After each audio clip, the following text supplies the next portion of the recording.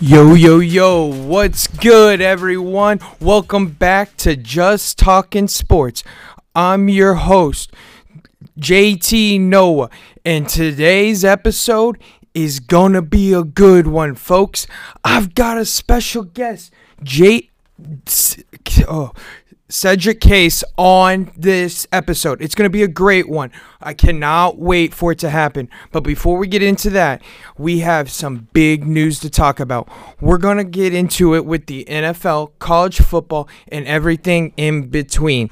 I'm telling you, folks, it's going to be a good one. We've got big time news. Everything from in between college football, NFL, and everything else. So let's get right into it with everything to do. I sat down with Cedric Case yesterday, and we got to talk about what it's like to be in college football playing for UCM. And so I got to sit down with him yesterday. We did this conversation. It's not live, folks, but I got it for you, and we're about to play it. And so here we go. Alrighty, guys, welcome back. It's Noah, Just Talking. I'm sitting down with Cedric Case, quarterback.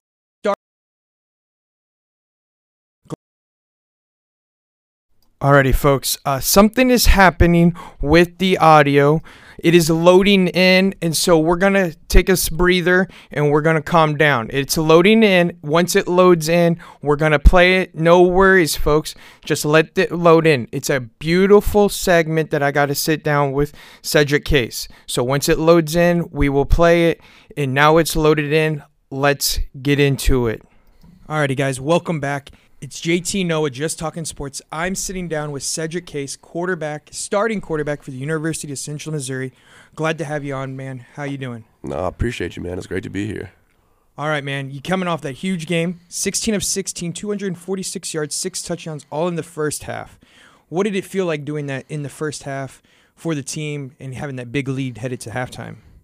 You know, it felt really good, but not because I wanted to put up, numbers for myself. But it was just so good to see so many different guys catch the ball and get in the end zone.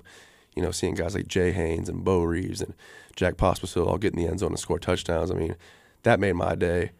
And that being said, I didn't even realize quite what the stat line looked like until I checked out of the game. And somebody asked, like, hey, man, did you have an incompletion today? I was like, now that I think about it, I don't think I did. So, it was a great day. We executed really well, and, we just got to keep building off of that now. Yeah, I mean, it was a great game, obviously. And your season stats, they've looked good through 9 games. I mean, over 2,100 yards and a 66.6 completion rate, 7 touchdowns and 7 interceptions. Now, you started your college career at Texas State. Now, what made you pick UCM once you left Texas State? Yeah, so once I decided to transfer, the person I looked to for guidance was Coach Bob Stitt, and he was my OC at Texas State, and unfortunately he was let go after my first season there. So I kind of went to him for guidance and looking where to go next, and he connected me to Coach Svoboda, who was our head coach at the time, because he coached with him back in the 80s in Nebraska Wesleyan, and he told me, I think Coach Boda is a guy that you would love to play for and a guy you'd learn a lot from. I took my visit here, and he was right, and I absolutely loved Coach Boda. I still do. Obviously now Coach Lambo's here, and that's been one of the best things in my life as well, and I'm super blessed that I've been able to connect with 2 amazing head coaches in my time here at Central Missouri. I wish nothing but the best for Coach Boda at Tulane, and I'm also super excited that now I have the chance to learn from Coach Lambo, and he's been such a great mentor to me, so it's been awesome. Right. I mean, now Coach is at Tulane, like you said. He's doing some good things up there with Tulane. Oh, yeah. So you've been at Texas State. I know you didn't play for them. Yep. But what's the biggest difference that you've learned from playing with being a D1 program and now with a Division II and a Division I program, I should say? That's a good question. I would just say that there's guys that can play at all levels. I got here not knowing what to expect, but some of the best football players I've ever been around have been here at UCM. And some guys don't necessarily get recruited to higher levels for whatever reason, but that doesn't make them a less of a player. I think that's one of the biggest misconceptions we get is the difference between all levels. There's guys who can ball at every single level, Division I through NAIA, JUCO, all that. So I would just say, especially here in the MIAA, I mean, I see a lot of good players every single week. And, that's ultimately why I also chose UCM, just because I knew that the MIAA was the best conference in Division II. And, you get to lace it up every week against some of the best guys in the country. Yeah, I mean, you think about the MIAA, they're probably the top tier of the Division II. They're like the SEC absolutely, coming. Right. I mean, you got Northwest. I mean, it's just there for it. And at that competition, like you say, it feels like there's all athletes at all certain levels. But when it comes to the MIAA, I think the level is just a little bit higher in the Division II level here. I agree. Yeah, absolutely. Alrighty, man. And so I want to take you back to the beginning of the season. Mm-hmm. Going into the season, you had only played in 2 games since 2019. So did you feel a little bit rusty coming into the season, just knowing that? Yeah, it's been a huge learning and growing process for me, because truthfully I hadn't played, once you had that COVID season in there, I hadn't played meaningful snaps of football since really my senior year of high school. I go in and I redshirt at Texas State, transfer here, we have the COVID year and have no season. And then I'm, backing up Twee and KB last year. Throughout the year, I got a couple opportunities like you mentioned, but, those weren't necessarily the most meaningful snaps. So coming into this year, I knew it was going to be a learning process for me, and that's what I would say it's been. But I've been proud of myself because it hasn't necessarily been the season that I wanted it to be or we wanted it to be, but I feel like I've been able to approach things the right way and keep trying to grow and learn every week. Still have a long way to go, but I feel confident in where we're going. Yeah, I mean, like you said, it's a learning process, Mm-hmm. and especially since now you're starting. Like you said, you played in 2 games last year. Yeah. They weren't as meaningful as you would like, but do you think that helped you for this season coming forward, even though they weren't the most meaningful times? Do you think it helped you going into the season? Yeah, I would say it did. Just to get I had an understanding of what it felt like to be in a college football game. And I would say the other thing that helps me is, especially in a fall camp, going against our defense, who is a really good defense, and getting those full speed reps against those guys. They do a great job of getting us prepared. So, I would say last year just understanding a little bit of what that feels like, because I got to play against Northwest and Lincoln. So it was, I saw what the speed of the game was in real time, and then just the opportunity to do it against our defense all the time. That really got me ready. Yeah, you said you did go against Northwest and Lincoln, and in Lincoln you had your first touchdown. Yeah. So I bet that felt really good. And then you last week, obviously against Lincoln, you put up more touchdowns against them. So it seems like you know very well about Lincoln. So you come from a sports-heavy family in a sense, where almost all your family has played in the sports realm, whether they've been coaching or playing. Do you think that helps you as an advantage of how your family helped you come up in high school and now playing in college? Yeah, well, I come from a real competitive family. I mean, my dad played college football. My mom played college basketball. And my sister, one of them is currently playing college volleyball. The other one's in high school. She plays basketball and volleyball. So, we got a lot of sports going on.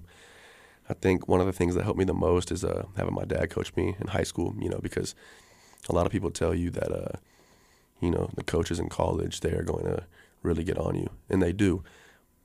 But no one's going to be harder than my dad was. So I was prepared coming into it. I can get chewed out and yelled at, and, Coach Lambo can get on me without it bothering me, because I promise he's not going to do it worse than my dad did. So that prepped me really well. Yeah, I feel like everyone's like, oh, you have your dad as your coach, so he goes easy on you. I feel like if you have someone like a relative as your coach, they're going to be harder on you because they know where your peak is and you're not reaching it. They're going to push you till you do it. Yeah, and he always told me, like, you got to understand the standards got to be higher for you because, you are my son, so it can't look like you're getting any type of favors whatsoever. He's like, you and me both know that you're not getting any favors, but you got to make sure that everybody knows you're not getting any type of favors. So I'm going to hold you to a higher standard and get on you harder than I'm going to get on anybody else. But I really appreciated it. So right, it's helped you grow. And absolutely, yeah. Right. So you guys, as a football team for UCM, you guys are now 3-2 in your last 5 games, Mm-hmm. but you started 0-4, and I know it was because of the tough schedule. But what else do you think has helped you start getting onto the right track, going 3-2 in your last 5 games? That's a great question. I think we knew, like we kind of talked before we went on air, that we knew those first 4 games were going to be hard. But I don't think we changed the way we necessarily approached things. We didn't catch a lot of breaks early in the season, which was unfortunate. But what I've been really proud of is the way guys have responded, and Coach Lambo's made that a huge point of emphasis is, each week we kind of have a theme of the week, and that's been my favorite one so far is respond. And I feel like all year guys have done that. So, I would just say guys haven't wavered, and as the season's progressed, we've grown closer as a team, and we've gotten so much better. I mean, the team that we are right now is not the team that we were week 1 or week 2, so obviously there's no excuses for losing any games, but I've just been really proud of the way that we've grown together, and I think, if we were able to play some of those games back, that, there's some things we do differently to put ourselves in better positions, but ultimately, it is what it is. You got to learn from it, grow from it, and try to finish the season strong. Yeah, I mean, a lot of my friends that don't go to UCM, I have a lot of friends that go to Missouri or something because we're all from the Kansas City area. They were like, oh, you guys are 0-4. How do you feel? I'm like, if you look at them, we're a first-year coach. We have a new quarterback. We're playing close games. Some of the breaks didn't go our way. I think the record doesn't show how we are, and I knew sooner than later it was going to get clicking, and it finally feels like it is. It felt like against Lincoln, everything was clicking, but also when we were at homecoming, and it just everything seems like it's flowing better offensively and defensively. Oh, yeah, complementary football has been a big point of emphasis, and I feel like we've been playing better together on both sides of the ball. So. Right. So you obviously were here last year, but you didn't start. What has been the biggest difference going from different offensive schemes with head coaches-wise? What do you think has been the biggest difference so far this year? Well, just learning a new offense is kind of like learning a new language, because obviously he comes in and then a lot of our terms are going to change in the way that we speak about the game and the way the words flow in our offense. I mean, it just changes. So I would say that's kind of been it's ever-changing. That's the way I'd put it. It's ever-changing. Each week we're still learning and growing into this new offense. Like you mentioned, that's our first year running it with a new coach. But I feel like I mentioned earlier, as we progressed, it's become a lot easier, because now we're all speaking that language and we're all understanding, we're learning each other. Early in the year, you look at the way that we were playing together, I wasn't necessarily connecting with certain guys the way I am now, because they hadn't quite learned me yet in those life situations, and I hadn't quite learned them yet. But now we're kind of getting to those situations. They understand, hey, I want you to run this route like that, and I understand that certain guys want me to throw a ball in a certain spot. You know what I mean? So it's just that chemistry and coming together and understanding how we want to play together.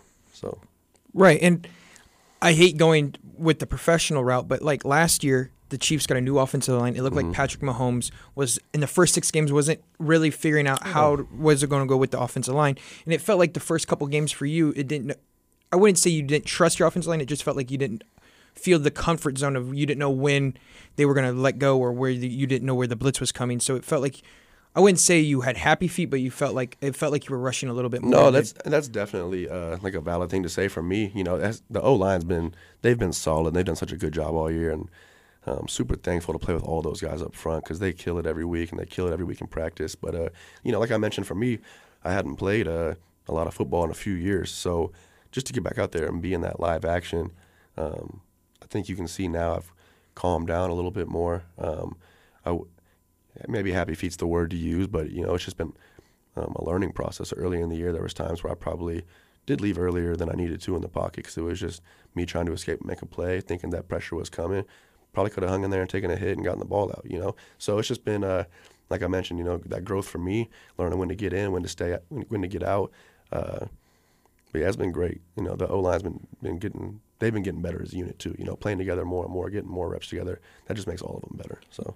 Yeah, the whole team's getting better, and it's showing with the record the last 5 games. So you have 2 games left. Yep.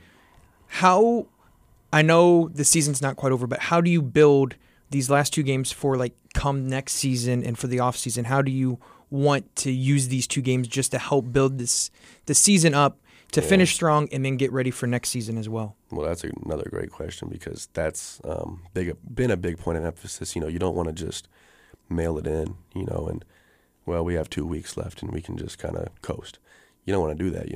Let's build momentum going into next year and try to, put ourselves in the best position to win these 2 games. Let's try to build some momentum for next year and, get people excited about going into the year next year and get the fans excited about what's coming next year, And ultimately, we got senior day coming up and you want to play hard for those seniors. We want to go out there and, like Zay Jackson. I want to go out there and play hard for Zay Jackson.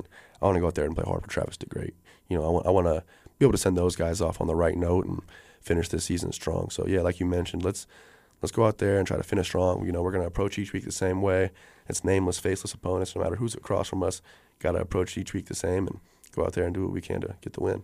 Yeah, I mean, like you said, it's coming up with the senior game, and like, how do you put aside like all the, I wouldn't say like antics and side stuff that happens within the school? Like, how do you guys put that away and like just focus on the football team and the football game ahead of you, like when a homecoming came around? Yeah, that's a good question again. Coach Lambo, he's so good about that. Homecoming is a great example. When we had HoCo week, he told us, there's going to be a lot of distractions and a lot of stuff going around right now, and none of it involves you.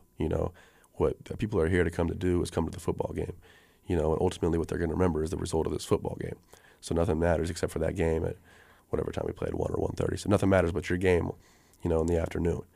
And I think, homecoming was a great example. Guys, we focused, and ultimately we played good team football and got the win. So it's the same idea for senior day. It'll be a bit emotional. We know that we're playing our last games with some of our best friends on this earth. But, that should be a motivation to go out there and get it done for them. Yeah, and like you said, that game was, I believe, at 1:30. Yeah. Now, like, your first 2 games were evening games on a Thursday night. Yeah. Kind of weird how it goes. But do you have a preference of what time you're playing on a football field, or do you just care to go out on that football field and throw the football around and have fun out there?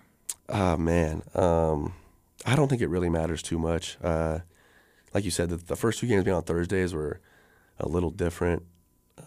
Just throws the schedule off a little bit, especially around school. But it is what it is. You just got to, adapt and overcome it. It is what it is. But the night games, they are pretty cool when the lights are on and the people are out and being loud. There's something about playing football under the lights. But we get a great crowd for that 1 o'clock action. I mean, we have one of the best crowds in the MIAA, and they show up every week and really make some noise for us. So I don't think it really matters to me what time of the day we play. Anytime, slice them up, let's go get it done. So. Yeah. When I played, that's how I felt. I was like, let me just go out there and have some fun. Absolutely, yeah. Let's hit someone or throw the football around. So what is one thing that you think flies under the radar about like your ability as a quarterback that you don't think many coaches or defenses see, that you think just go under the radar, that you think you can maybe improve on, or that you're just happy with right now and think that the defense doesn't see it coming? Well, I'll tell you what, I've gotten a bit faster since I was in high school. People see me running today, and like they're pretty impressed with it. But like if you go back and look at what I didn't run the ball in high school. I wasn't very fast. I mean, I think my junior year of high school, I finished with negative 24 rushing yards. Negative 24.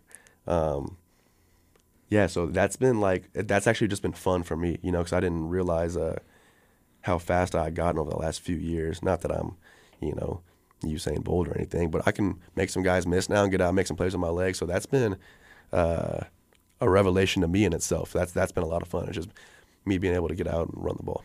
Yeah, I mean, negative 24 yards, that's not great. No, no. Or is that even counting the sacks? That is with the sacks. Okay. That counts the sacks, but I mean, I'm talking about, I think I broke the state record for passing yards that year, but my total yards were less than my passing yards because of those negative 24.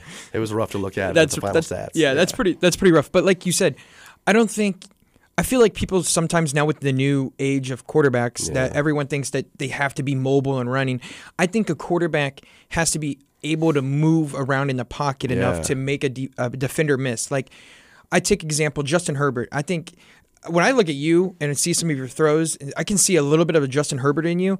But, like, I don't need a Lamar Jackson out of you. No. Like, you don't need a Lamar Jackson or a Kyler Murray. Right. We just need someone that can move around and make it one defender miss and keep, like, 5 seconds extra in the pocket to throw the football. And a lot of time that's what I'm looking to do. Is it's not necessarily me looking to move to run downfield myself, but it's to move to try to find somebody downfield. And then, if no one's there or I see a lane, then I'll take off and run. But, I like to try to move to get those guys the ball because ultimately they're the playmakers. So. Right. Okay. One more question for you. Mm-hmm. When you do take off, get past the line of scrimmage, and you're running with the football, are you looking to slide, or are you going to lower your shoulder and take the hit? So I got to embarrass myself a little bit. First game of the year, I think it was first play of the season. I get out, run for about 10, get down and slide.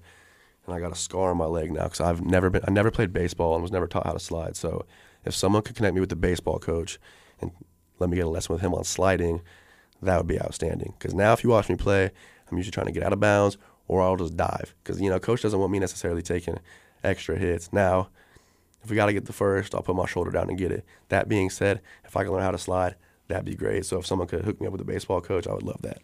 Okay, you heard the dude. Let's hook him up with the baseball coach so he can learn how to slide and keep himself safe on the football field. Please. Well, I want to thank you again, Cedric. It's been a pleasure interviewing you, having you on the show. I always love talking to football people, especially when they are the starting quarterback or even on the starting team. So thank you once again for coming on and taking these questions from me. Yeah, thank you, man. I appreciate it. Yeah, man. So thank you once again. And now let's send it back to JT in the studio. Yeah, man, that was a great interview. It was a great sit down. We just had a conversation and it was fun. And it was a great time. So once again, thank you, Cedric Case, for coming on, having a great conversation. It was a pleasure to sit down, talk with you about UCM football and how the season's going. Now, if you want to go see them in action, they're going to be home. Last home game of the season, Senior Day, 1 o'clock on November 5th, this Saturday at Walters Stadium, Kennedy Field.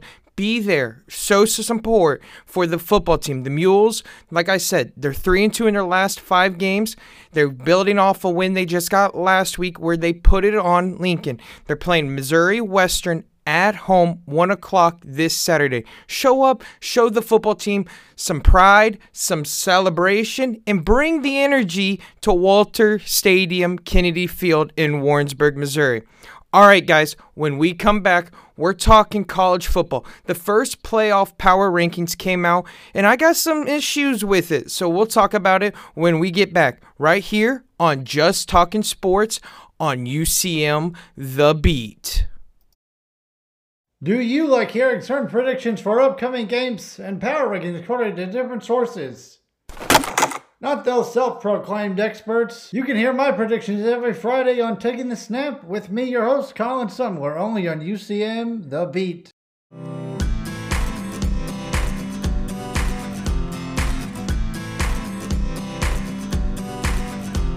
People been saying to your friend, get a different face, and posting on their feed, they're super ugly. The things they say to them online are cruel and they're not true. So tell your friend, I'll stand up for you. Don't worry, I know what to do. Tell the world I see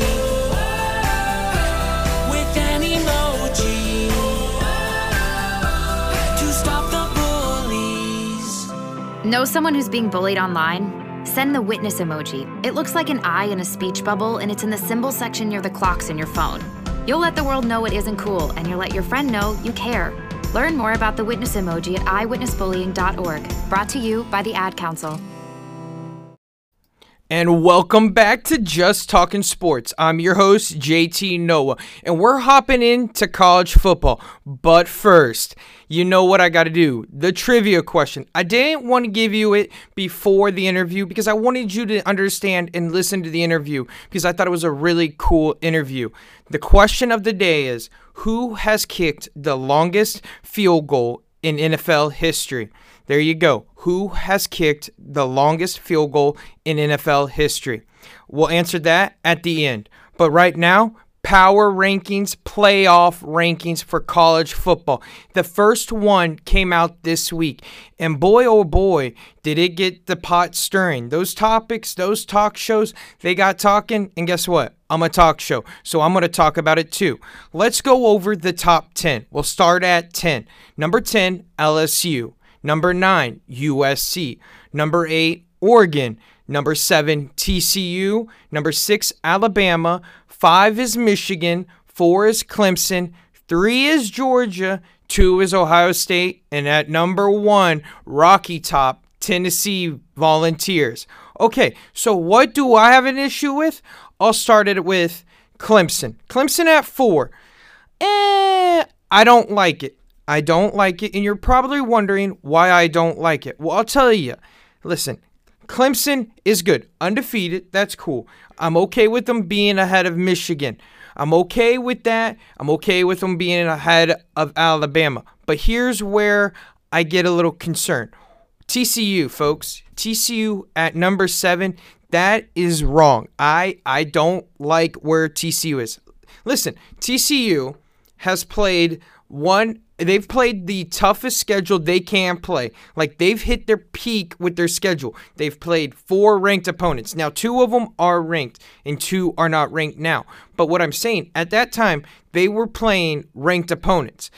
And sure, they fell off. Those 2 that fell off, which is Kansas and Oklahoma. But you've got to understand something.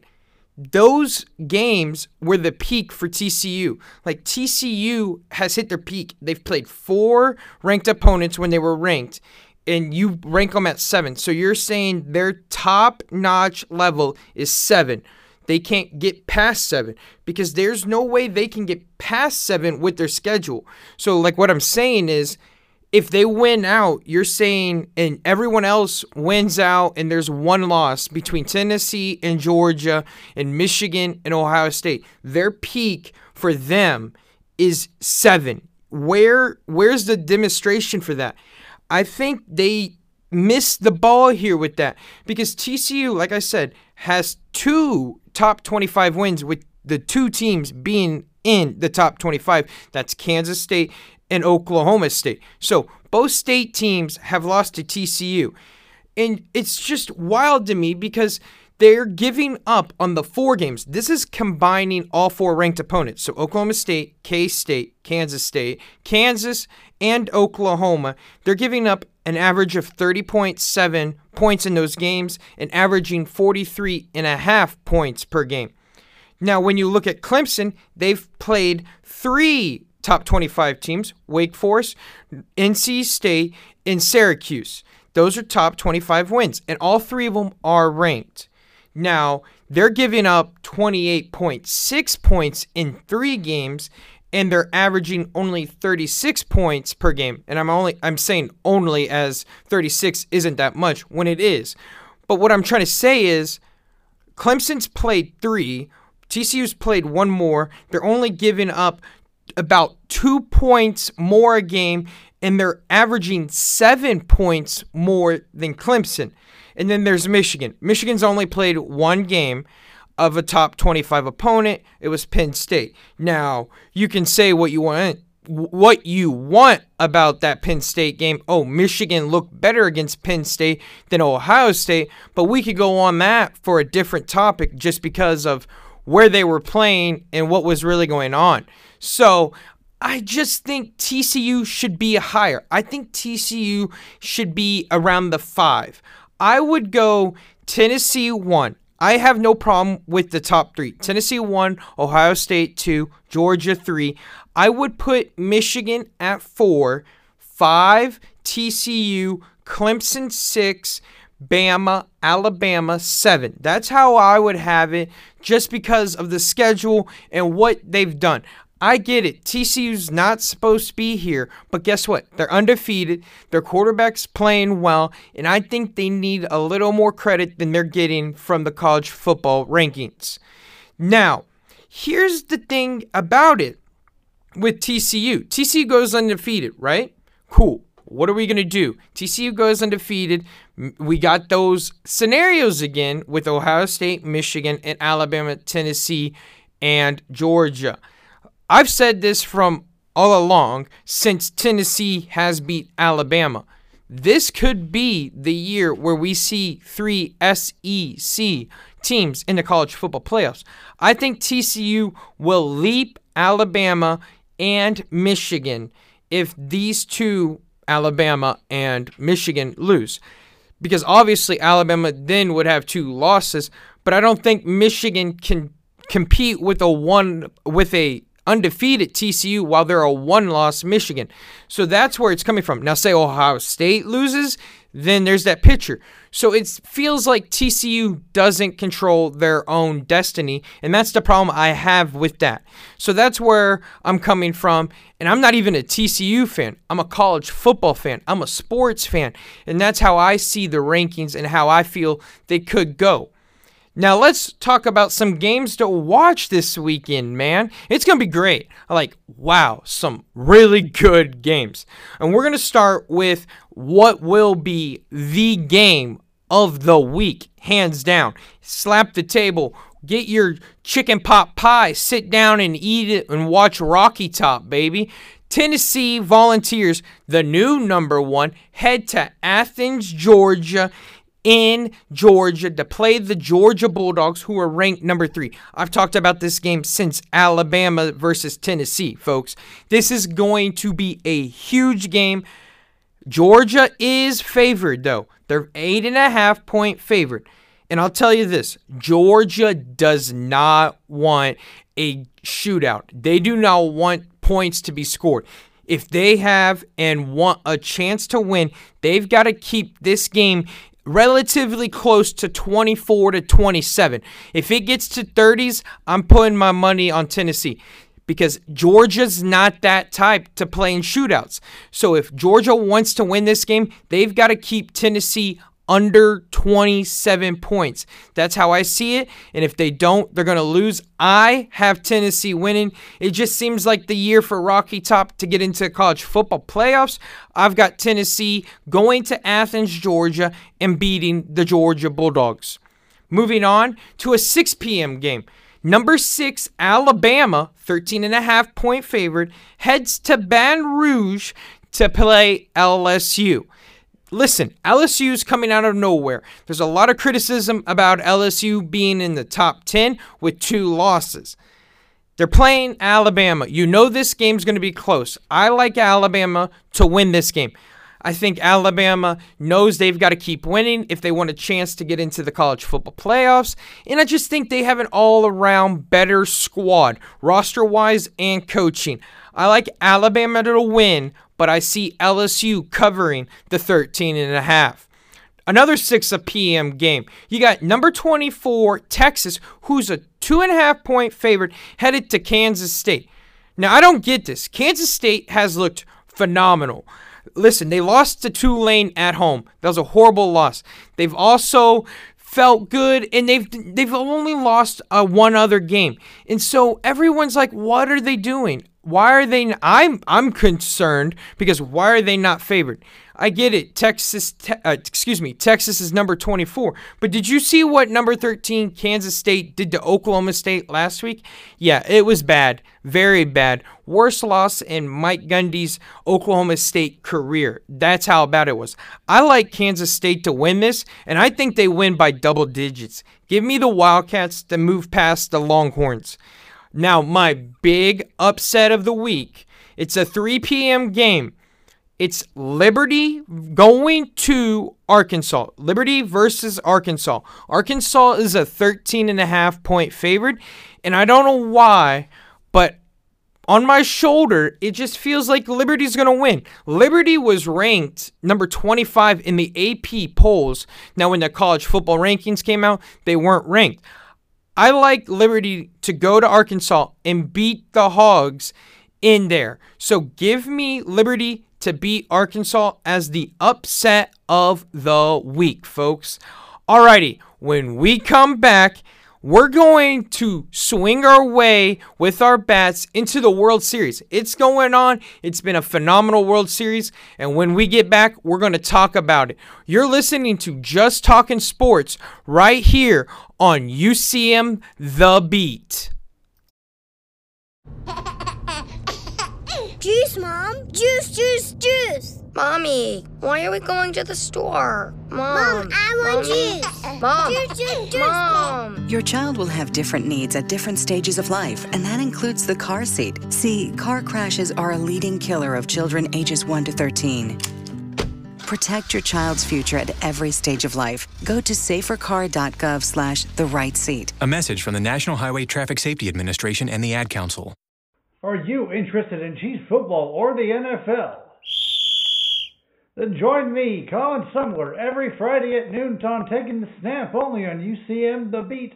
Hear my game predictions, power rankings, and more. Alrighty, guys, welcome back to Just Talking Sports. I'm your host, JT Noah, and guess what? We're talking World Series. It's been a phenomenal World Series, and I'm so happy for the fans of Philly. Philadelphia, man, the brotherly love is what they say. So, the series is tied 2-2, but these games have been must watch, and it's crazy because we're going to get into it once they're down in this segment, but there's something to talk about here.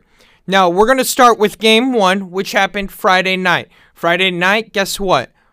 Chaos happened. That's what. So I talked about how the bullpens were the key to this series, because if you get the starting pitching out, you're getting to the bullpen. You have to get to the starting pitchers because the bullpens are so good.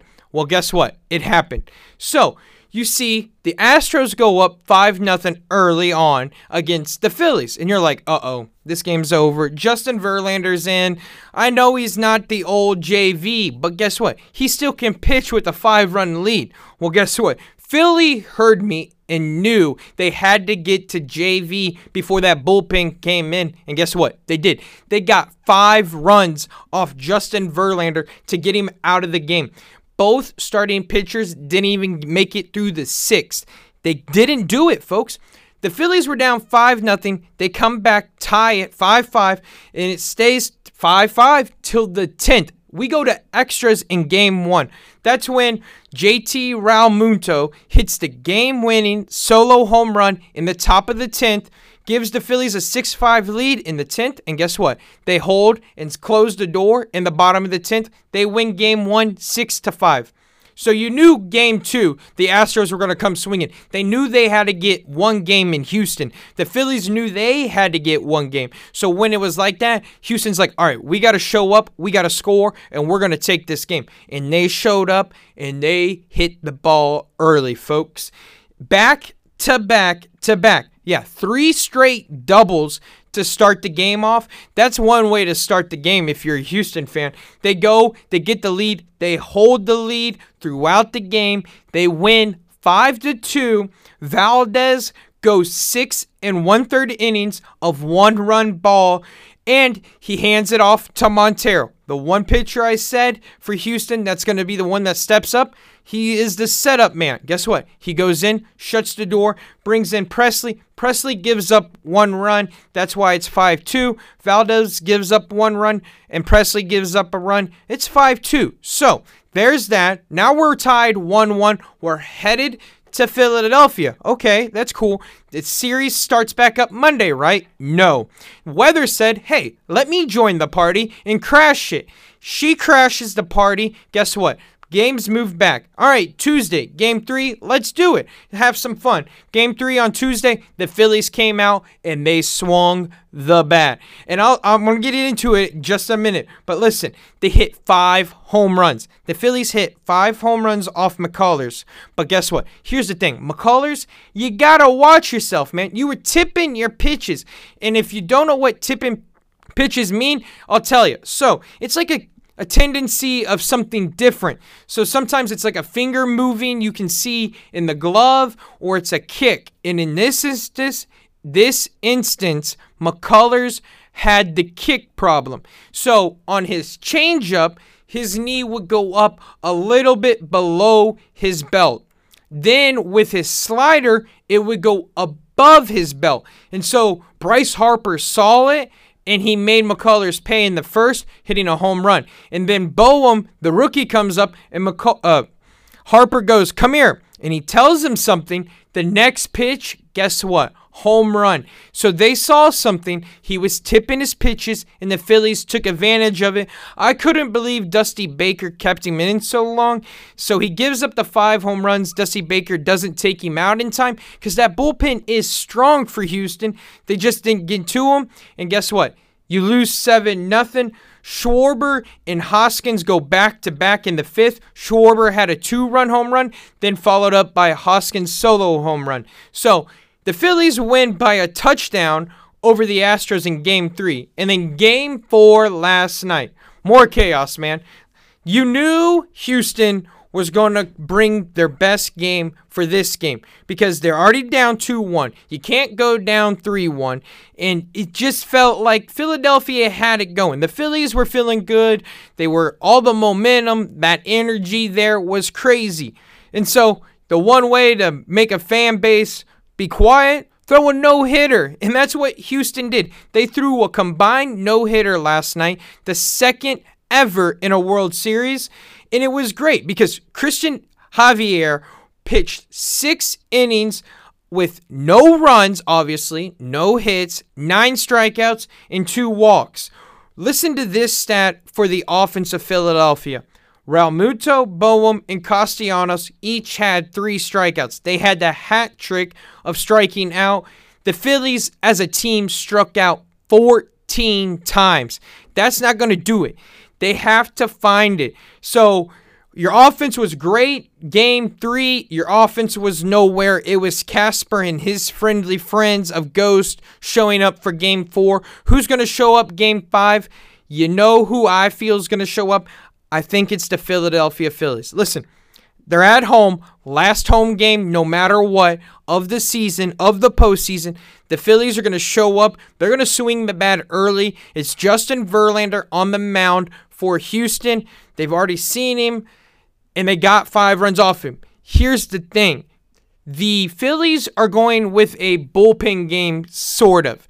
Noah Syndergaard, who was a starter, is pitching, but he's coming from the bullpen. He hasn't started a game in a while. He starts the game, and it's going to be a bullpen game for the Phillies. Will they hold the door for 9 innings? I think it's going to happen. I think the Phillies are only going to give up 2 runs, and I think the Phillies are going to score 4. It's going to be 4-2 tonight as the winner for for Philly, and my prediction is going to be wrong. I said Houston in 6. It looks like it's going to be either Houston in 7 or Philly in 6. I'm going to stick with what I said, and I'm not going to go away from it. I'm going to say Houston wins, but I'm moving it back to Game 7. So Houston wins in 7. They've got to find a way, and it's going to be hard. They've got to win 2 straight if they lose tonight. So as much as you want it, this pretty much right here, I think, is the series. Who wins tonight wins the series. Because once you win tonight, you have to win one of 2 games. That's it. If you lose tonight, you have to win 2 straight. So the pressure's on for the losing team, and that's why I think Philadelphia, the Phillies, are going to come out swinging, and they're going to get this win tonight 4-2. Okay, folks, when we get back, it's NFL time. We're throwing touchdowns. We're talking NFL power rankings, and guess what else? We're talking games to watch, man. Hey, the Chiefs are back to playing this week. They're off that bye. You also have some other good matchups. So it's going to be fun. When we get back, we're going to be talking about it. You're listening to Just Talking Sports right here on UCM The Beat. Juice, Mom. Juice, juice, juice. Mommy, why are we going to the store? Mom, I want Mommy. juice. Mom, Juice, juice, juice. Mom. Your child will have different needs at different stages of life, and that includes the car seat. See, car crashes are a leading killer of children ages 1 to 13. Protect your child's future at every stage of life. Go to safercar.gov/the-right-seat. A message from the National Highway Traffic Safety Administration and the Ad Council. Hey y'all, I'm Blake Shelton. I love that country music connects people all over this great nation, but unfortunately so does something else, childhood hunger. 15 million children struggle with hunger in America. That's why the Feeding America nationwide network of food banks works to rescue our surplus food to help provide billions of meals to families in need across the country. Join the fight against hunger at feedingamerica.org. Together, we can solve hunger. Together, we're Feeding America. Brought to you by Feeding America and the Ad Council. I'm a retired school psychologist, and helping people was my thing. After my stroke, when Meals on Wheels started, I was on the other end of the stick, so to speak. My name is Julius Gaines, creative writer, poet, photographer. 1 in 6 seniors faces the threat of hunger, and millions more live in isolation. Drop off a hot meal and say a quick hello. Volunteer for Meals on Wheels by donating your lunch break at americaletsdolunch.org. This message brought to you by Meals on Wheels America and the Ad Council. Yo, welcome back to Just Talking Sports. I'm JT Noah still, nothing's changed, but we're into the NFL, and we're into the power rankings. It's going to be a good one, I think. A lot of change happening, and we're going to see what you think of my power rankings. So let's get right into it, shall we? All right, at number 10, a newcomer to the list, Tennessee Titans. They've made the list at number 10. And everyone's like, I think they're sleeping a little bit on Tennessee. I'm not saying they're the same team from last year that was the 1 seed, but I think they're going under the radar just a little bit. They started 0-2. They've won 5 straight. And last week, it was the Derrick Henry show because you had Tannehill out, Malik Willis starting. It was the Derrick Henry show, and he showed why he's still King Henry. He ran the ball efficiently and with power. I know it was against the Texans, but still, he ran the ball powerful. And when you don't have your starter, you've got to find that someone, and Derrick Henry showed up. Now, I do have some concerns about their wide receiver core and just who else will run the football besides Derrick Henry. But they're sitting at number 10, 5-2 after winning 5 straight. At number 9, another newcomer, the Seattle Seahawks. Folks, they're 5-3. Let's get that real. 5-3, they're number 4 in scoring. They have 14 sacks in their last 3 weeks, and they also have 7 games with multiple takeaways on defense. So they're taking the ball away, and they have the number 4 scoring offense. So that's what I'm saying. They had a really good draft. Like, they got 2 stud tackles. They got some nice corners. So they look good with their pieces they got back for Russell Wilson. And obviously, it helps when Russell Wilson's not doing as well. So that trade looks better and better for Seattle, and they're building a future. No one saw Geno Smith doing what he's doing, but he's playing phenomenal. That's why they're at number 9. Now, number 8. This team. Listen, I've told you from the get-go, folks. I love this team, and I stage away from them occasionally. But you know how much I love this team, and when they're fully healthy, they're the number 1 team in the NFC. The San Francisco 49ers. Listen, San Francisco, 4-4. I know, 4-4. But hold your horses. Jimmy Garoppolo, folks. Jimmy G. 4th straight game with multiple touchdowns, and that happened last week against the Rams. Also, I just got to trust this team. Listen, McCaffrey, you've got Debo. They won against the Rams. They put it on the Rams, and they didn't have Debo Samuel. That defense is getting stronger. I like what they're doing. I just got to trust myself in trusting this team. Like, when they lose, I got to just trust myself. Once they get to the playoffs, they're going to be a hard team. And guess what? They're in the NFC West. So it's not that hard. You have the Seattle Seahawks above you. You can make a case and chase them to get that spot in your division. So I have them at number 8. Number 7. This one's tough. I've flipped it between 6 and 7 and 8. Those 3 I've been flipping. Number 7, though, I have the Baltimore Ravens. They were ranked 8th last week. They're 5-3. They traded for Roquan Smith from Chicago. They also have the easiest schedule remaining. And listen, they've done well with their schedule so far. I know it's 5-3, but remember, folks, they, before last week, had every single game led by double digits at one point, and they just blew it. So they've got to figure it out when keeping leads. Also, I just think when they get the lead, is the team you can trust more than Tennessee, more than San Francisco, because they can control the clock. Listen, Jimmy Garoppolo is good. Doesn't throw turnovers. He makes the simple plays. Lamar Jackson can run with the football. So in a 2-minute drill or a 2-minute offense where you're just trying to run the clock out, he can do that for you. You also have the number 2 running offense. So that helps with controlling the clock. So once they get a lead, they should be able to keep it because they should run the football. Wow. We'll see if they do that moving forward. And so number 6, I had to put them above the Ravens. And I know it's because, they beat them, but it's true. I get that the Miami Dolphins are 3 losses as well, but all their losses came with Tua out or Tua banged up. They beat Buffalo, folks. They also came back against the Ravens. This offense is a masterpiece. McDaniels is making beautiful schemes, beautiful play-ups, and I like it. They also just traded for Bradley Chubb, and you know how it feels. You saw what Buffalo did. They went and got Von Miller, and guess what? He closed the game against the Chiefs. That's what Miami's doing. Okay, let's get pressure without blitzing on these quarterbacks. Josh Allen, Patrick Mahomes, Justin Herbert, Lamar Jackson. You get the point. You got to get pressure without blitzing. That's why they went and got Bradley Chubb. They just signed him to an extension. Also, they're great on third down. Tua is completing 72%, folks, of his passes on third down. So once you get to third down, Tua is making plays to get the first down. That's why they're number 6. Number 5, Dallas Cowboys. They were ranked 7th.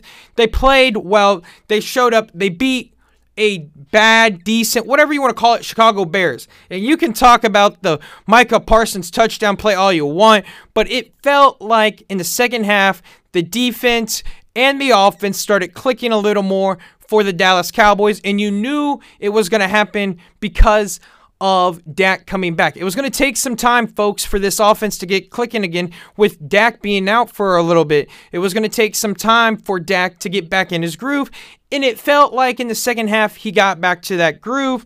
Listen, they lead the NFL in sacks, and another thing, Jerry Jones. I know you paid him big money. I get it, but you've got to let the coaching do this. The coaches need to put Tony Pollard back there and let him be the starting running back no matter when Zeke comes back, because Pollard is the better back. I hate you're wasting your money on Zeke, but Pollard's the better running back. Let Pollard be the starter. Let him do the dirty work for you. Number 4, Minnesota Vikings. Listen, I'm not saying I said it, but I did. I'm not saying I did, but I did. Listen, the Vikings, Minnesota Vikings, 6-1. They're staying right where they were. They trade for TJ Hawkinson from Detroit. You never see that happen in division trades, but it happened. And what a pickup for the Vikings. Now they've got a stud tight end. I love TJ. I think he's great. And it's not just because his name's backwards to mine, okay? Listen, it's because he plays well. He's a great route runner. He has great hair. He plays well. He came from Iowa. He's going to do well in this offensive system with Justin Jefferson, Dalvin Cook, Adam Thielen. You get it. They're going to do work. It's up to Kirk Cousins to make the plays, and I think he's going to do it as long as they're not on prime time. You get what I'm saying? Okay. Number 3, it's the Kansas City Chiefs. Listen, they're coming off a bye. They're not moving. I'm not going to move them up, not going to move them down. I'm going to keep them right where they were. They trade for Kadarius Toney from the Giants. It's a weird pickup, but you know how Andy Reid is. And like I've said, I think they're going to use him more as a returner than anything. I think they're done with the little experiment with Sky Moore, and that's why they went to get Toney. Toney's going to make plays. He's shifty. He's quick. He's going to make plays once he gets the ball in his hands. Question is, will he stay healthy? Another thing, the Chiefs are winning this week. I know Tennessee's coming to town, but Andy Reid's 19-3 off a bye. I don't see Tennessee winning or coming close to beating the Chiefs. Number 2, we're gonna shake it up. I had Buffalo 1 last week, but I'm moving Buffalo to 2. And the reason I'm moving them to 2, I feel they're too heavy on Josh Allen. The Chiefs this year have moved a little more to not being so relentless and heavy on Patrick Mahomes. They're trying to get a run game. It doesn't feel like that with Buffalo. Buffalo, listen to this. They lean too hard, obviously, on Allen, but Allen has scored 21 of 23 touchdowns for the Buffalo Bills. Only 2 other touchdowns have come from someone else not named Allen. So they've got to find something out for my man Josh Allen because they're relentless and too heavy on him. And that's what's going to hurt you come playoffs. You've got to find a run game. And I get they traded for Nyheim Hines. So what are they going to do? They've got to figure it out. They've got to figure a run game. And Hines is not a running back. He's a receiving back. He's more of the catch passing running back. So as much as everyone's like, oh my God, they got a running back, I feel Bills fans, and as a Chiefs fan, I would have felt more dangerously scared about the Bills, say they got either Christian McCaffrey or Kareem Hunt. So I'm totally okay with them getting Hines because I don't feel that scared of Hines like I do of a Hunt or a McCaffrey. And number one, it's the Philadelphia Eagles, folks. They're undefeated. They traded for Robert Quinn, and I know Quinn hasn't played that well this season, but guess what? He's another defensive package player, and Davis just went down for them. He's on the IR, so it's a great pickup. And man, are we not going to talk about how beautiful of a trade the Eagles made to get A.J. Brown? A.J. Brown, what a piece. It's helped Hurts obviously tremendously in this offense, and it showed against Pittsburgh. I know it was Pittsburgh, but they went after them.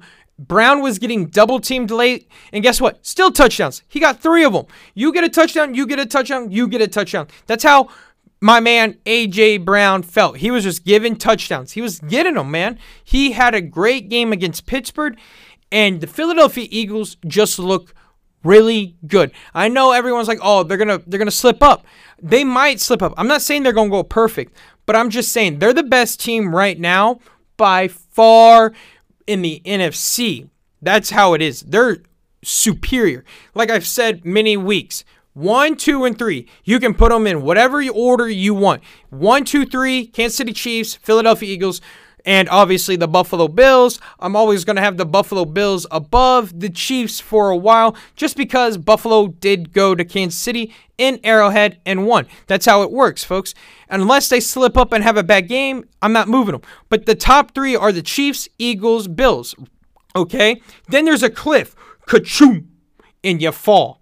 And then there's those teams like the Vikings, Cowboys, Dolphins, Ravens, 49ers. It's just a mumble of, we're going to get to the playoffs. What are we going to do when we get there? And then there's the rest of the teams. Like, honestly, you could go top 3, Chiefs, Bills, Eagles, a bunch of good teams. And then at the very bottom, you got the Bears and Texans and Jags. So that's how it is with those rankings. Now let's move on to the games to watch. Okay, folks, games to watch. I can't believe I'm saying this, and it's going to be interesting. 12 p.m. kickoff. The Bills are a 12.5-point favorite over the Jets. And I get it. I don't trust Zach Wilson with anything. I do believe the Bills win. The Bills are going to win. Listen, Bills have awesome chemistry moving together. I like the Bills to win. I do like the Jets to cover the 12.5, though, folks. Listen, that defense for the Jets is good. Sauce Gardner, beautiful. What a pickup. Like, man, he's going to lock Stephon Diggs down. Now, will Davis get open? We'll find out. I like to see, and I think Knox is going to have a huge game for Buffalo. So I like the Bills to win, Jets to cover the 12.5. 3 p.m. You have a rematch of a playoff game last week when the teams were actually good. You have the Rams versus the Buccaneers. Buccaneers are a 3-point favorite. I'm taking the Rams to win. I don't like the Buccaneers wide receivers. I don't like the offensive line. Tom Brady's looking bad. I just think Aaron Donald's going to get to Tom Brady. Leonard Fournette hasn't looked good. So give me the Rams to win. The Rams feel like they have to win because now they're playing catch up not only with the 49ers, but the Seahawks. So they've got to win more than the Buccaneers. Give me the Rams to win in Tampa. Sunday Night Football, folks. Tennessee Titans come to Arrowhead in Kansas City. Chiefs are a 12.5-point favorite. Give me the Chiefs to win. I'm pressing the button. It's going to be a 15-point win for the Kansas City Chiefs. They're going to win that game, and I think it's going to be relatively easy for them, okay? And then my upset of the week. This team's coming off the bye. That's why I'm really shaky to go against them. I'm taking the Atlanta Falcons, who are a 3-point underdog, to beat the Chargers. I just think Marcus Mariota, this offense, the Atlanta team, is a team of destiny. I like the Atlanta Falcons to pull off the upset against Justin Herbert and the Chargers off their bye. So that's how it's going to go. I got Bills winning, Rams winning, Chiefs winning, and Falcons winning. Okay, folks, the last thing, my trivia question. Who has the longest kick in NFL history? Well, it happened last year. None other than Justin Tucker for the Baltimore Ravens. He kicked a 66-yard field goal last season versus the Detroit Lions. I know it was in a dome, but guess what? It still counts. He had a 66-yarder, folks. That's the record. He holds it. Okay, all right. That's all the time we have, man. What a great episode. It started shaky. You love technology, right? Technical difficulties had me shaky a little bit at the beginning, but once we got to the interview, it was great. I hope you enjoyed the interview, and when we come back next week, we're talking about the World Series winner. Who will it be? And we're also going to talk a little bit of NBA. Lakers and Nets. What's happening to them? That's right here on Just Talking Sports on UCM The Beat every Thursday, 12:15, depending on the start time. 12 to 12:15 is the start time to 1 to 1:15. You get the gist, all right? Be here every Thursday around noon to listen to your boy JT. All right, guys, I'm out. You have a great day and a great weekend. All right, peace.